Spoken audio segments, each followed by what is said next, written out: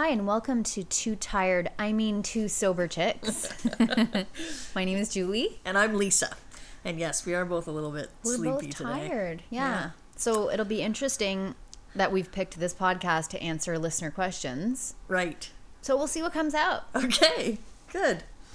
Go for it. So what do we have? Okay. And these came from our email. Yes, and we will answer every question that comes you in. Email us on air. Unless you prefer it to be private, then we will not. So email us your questions at twosoberchicks@gmail.com.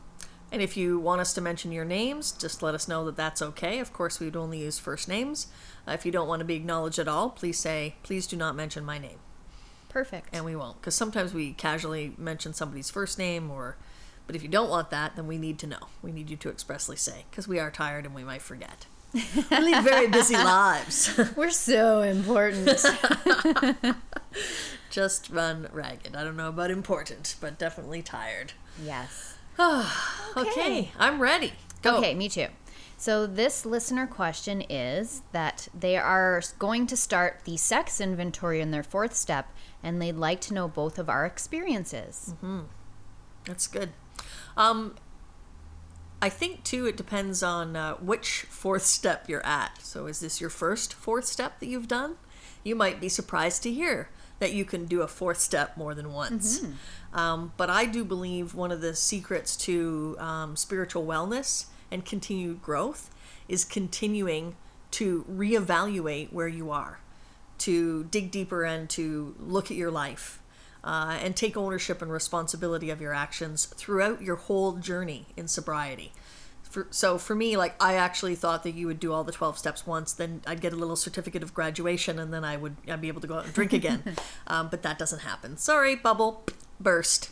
So, and because I know the first time I did this, it wasn't so great. Mm-hmm. And I believe this listener also said something like, I've noticed in the rooms, they kind of skirt over it. And I think too, maybe that's just for people's own comfort, because they are mixed, right? Men and women in rooms together. Maybe it's not always the easiest thing to bring up a topic of sex. It's more of a private get together with your sponsor and start to dig in deep. So, and it also isn't really talked about that much in the big book. Right? Mm-hmm. My sponsor was the one who pointed out to me that sex stuff is mentioned on page 69, which we both were tee-heed about. I thought Lisa was kidding when she said that. I was like, what? But it's true. Page 69 in How It Works is where it talks about those things. And what it says is, we reviewed our own conduct over the years past. So basically, you're digging back through your sexual history. And I thought it was important to list,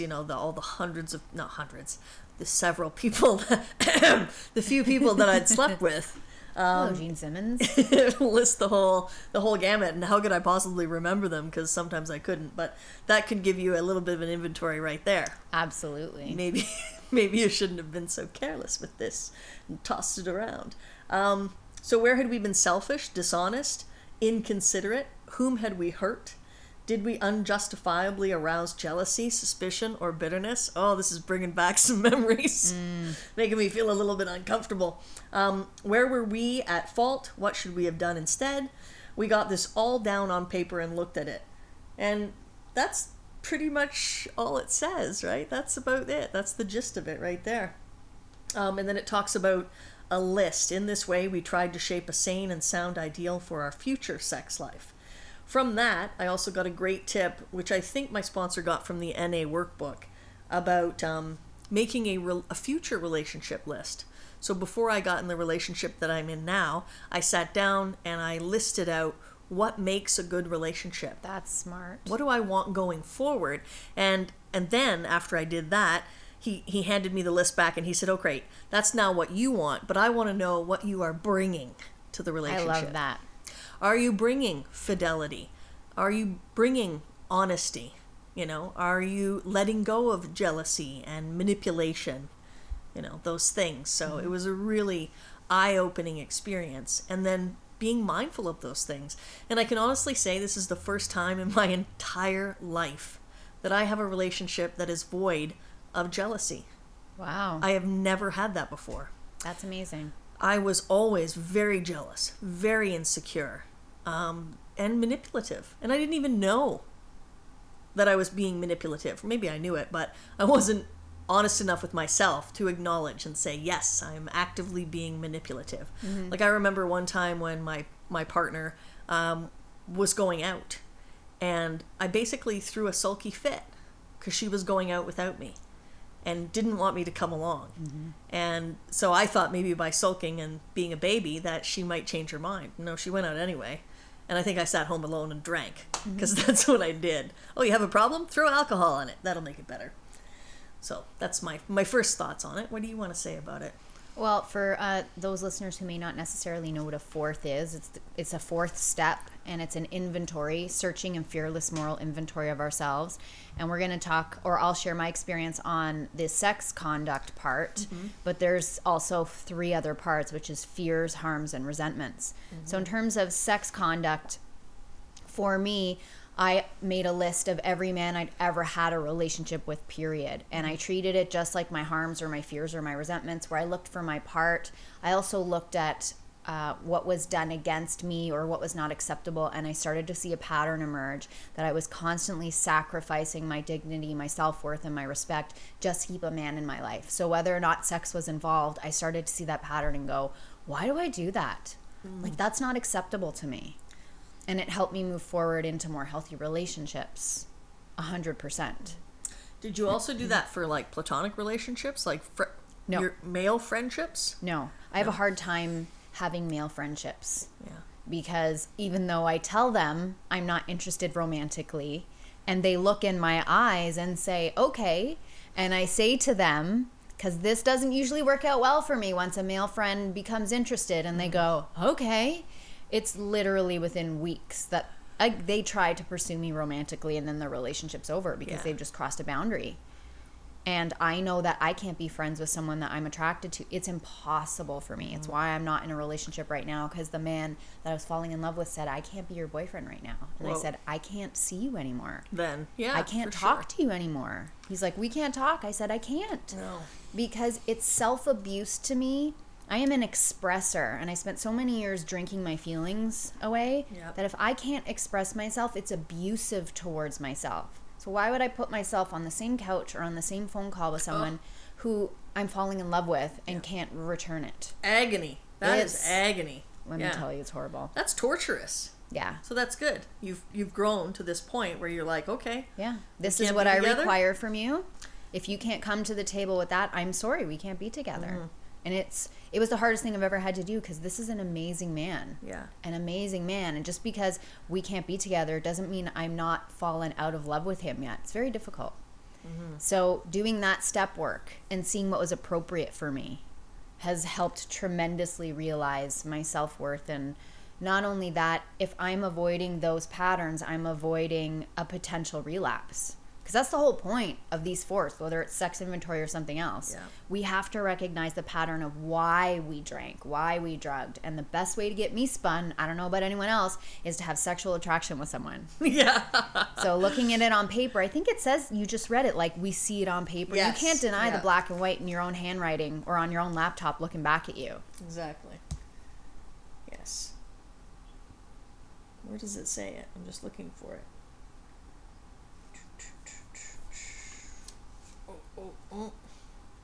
And also, while you're looking for it, this can be, especially with trauma, childhood trauma or sexual trauma of any kind, whether it's adult sexual trauma or childhood sexual trauma. I know that you and I and a lot of our sisters in our car group are very clear on the fact that we're not therapists, and trauma needs to be dealt with by qualified mental health professionals. But doing this fourth can bring up a lot of that trauma. And I know people that had to sit right beside their sponsor as they wrote the inventory because it was too raw and it was too vulnerable and it was too emotional for them to do it on their own. So that's why I think therapy and doing this work is the best combination if you struggle with trauma around sexual issues. And I think it's important to remember, too, that our sponsors are not God. And our sponsors, as you just said, are not therapists. And here it says, our higher power, God alone, can judge our sex situation. I like Counsel with persons is often desirable, but we let God be the final judge. We realize that some people are as fanatical about sex as others are loose. We avoid hysterical thinking or advice. So, That's good. somebody might say, "Oh, you've been too crazy with sex. You should, swear off sex for 5 years." So that's someone giving you, some probably unsolicited advice. Yeah. And maybe they're, crazy about sex, totally against it. Maybe it really harmed them. So now they think that everybody should live the way they live. So it's important. And I don't know why I can't find it, but it does say somewhere about in black and white. Yeah. I also know, because this is just coming to me from this topic conversation, people with sex addiction. This is very difficult. So if you have a sex addiction, how do you relapse? And what I learned in lurking. Okay? Lurking? You're lurking around SA? All right. In working with sex addicts and going to seminars and different training sessions, is that a relapse for someone that's addicted to sex is engaging in sex when it's not in a relationship sense. It's no different than drinking or drugging. With sex addicts, it's about the preparation and the obsession. And once the sex actually happens, it's just like another fix. And so the people that I know that have struggled with sex addiction, it's very clear and easy to recognize, oh, I relapsed in my sex addiction, when it's just for the sex, just for the high, just for the physical act, just to satisfy the monster and the desire. And so sex conduct in any addiction is important to look into. I also liked working, like I said, in the first inventory I did, the sex inventory I did, I was in a relationship at the time. It should have been a committed relationship. Wasn't so committed on my part. Because when I didn't get my way, I equated sex with love. And if I wasn't getting sex from my partner, suddenly there was this emptiness inside of me. And I needed someone to fill it up. And if it wasn't going to be her, it was sure as hell going to be somebody else. Because I couldn't fill that part in myself. And so through looking that was a great awakening for me to realize that I really relied on external validation from others in all shapes and forms. And sex was a big part of that. So, and it was a little bit of a high to have someone flirt with me, even though I was in a relationship. It made me feel validated. It made me feel like, okay, yeah, I still got it. I'm still attractive. Somebody else is interested in me. So if this doesn't work out, there's something else out there. Yeah. So that was very revealing for me. And also the fact that I did confuse sex with love. So there are some great questions. If you are doing a sex inventory, you don't have to be cross-addicted with drugs. But the NA workbook, you can find it online, or maybe somebody has a copy of it, and you can photocopy those questions and just include that and go a little bit deeper into your fourth step. Yeah, it's the NA workbook's super comprehensive and amazing. In what ways did I compulsively seek or avoid sex? Oh, yeah, so there's so many different things that this could bring up and trigger. Have any of my sexual practices hurt myself or others? Yeah, so each time I think I've gone through a fourth step, I've dug a little bit deeper, and I've gone a little bit deeper into my history and what it all meant. And it's like they talk a lot about peeling back the layers of an onion. An onion has many layers, just like we have many layers. And as we get further along the program, I think we become more and more honest with ourselves. We start to recognize too, there are still levels of denial that we are living in. Yeah. And as you go a little bit further in your program, you start to recognize that. And it's still a little bit hard to go, ooh, maybe I wasn't fully honest with myself, or I was in denial there. But it still happens. We're human. It talks about spiritual progress, not spiritual perfection. So that's why I think it's great to continue to keep working on these things. Well, in hindsight's 20/20. The further away we get from something and the more work we do, the more clarity we get around it usually. And so people that are worried that they're not going to remember everything for their fourth, we're so much smarter than we give ourselves credit for. And when you're ready to work on something, it will come to you. Yeah. So even though it says did a fearless and searching moral inventory of ourselves, there's a limit to what you are aware of and what you're not in denial of at any given moment in time. And you can always go back and do another fourth. Yeah. And a good time to do a fourth is when you're obsessing over something and it's taking over your life and your headspace. It's the best time to do a fourth. It is bizarre. I told you on one of these podcasts a little while ago that I did an amends to a girlfriend. I think she was like my third girlfriend in my life. And I didn't do that amends until 20 years later. After, 20 years. Because somebody had walked back into my life that was her best friend at the time. And all of a sudden, these things came flooding back to me. And then I looked at that relationship. And I thought, I never really took the time. I never really had that opportunity because she was out west and I was here. At the time, I was on the East Coast and she was on the West Coast. So I never really did an amends. And probably the first time I attempted to do it, it wasn't good. Okay. It was half-assed. So this time I really fully and completely, yes, I love the Tragically Hip, I fully and completely owned my part and focused nothing on any of the hurt or pain that I might have suffered during that relationship. Good. It was all about what I had done to her. Yeah. And it was well received, so that was good for me. So yeah, and I'm comfortable with my sexuality today, and Me too. Yes, I have a little pepper in my diet every now and again, but I don't need it now. That's interesting too. I don't need it to fulfill me, and I don't need it to decide whether or not I'm worth it. If that makes sense. Yeah. That was one of the things that came out, was that I was constantly, the reason I craved sex so much was because I didn't really like myself. And so I needed somebody else to like me. Right. So that's why sex was really important for me. Anyway, it was deeply and soulfully revealing. Yeah. I find that the more recovery work I do, and it actually lines up really great with my religious beliefs at the moment, the more I realize how my body is a temple and it's a gift. And for me to give that to someone, they don't just get to show up and buy me dinner. Yeah. Like, they have to prove that they're trustworthy, that they care for me, that they're gentle, that they're compassionate, that this is going somewhere. That they're clean. That they're clean. In many ways, not just sober talking here. It's made me much more responsible of my body and much more... I recognize my value now as a woman as well. And if people want to have a strictly sexual relationship, that's great. If it's two consenting adults, yeah, wonderful. But for me, I can't do that. I have to be in a relationship with someone because I become attached. I don't have that ability to just go and sleep with someone and then that's fine. It just doesn't work that way for me. So knowing that now, I also don't lead with it. Like, if I sleep with this person, they'll want to be in a relationship with me. Like, that's kind of backwards. Yeah. I'll be 41 next month. I think I finally got a handle on it. Fingers crossed. But I am very happy about how I have dealt with it in the last several years of my life. And it's powerful to take control of that. It is. Yeah.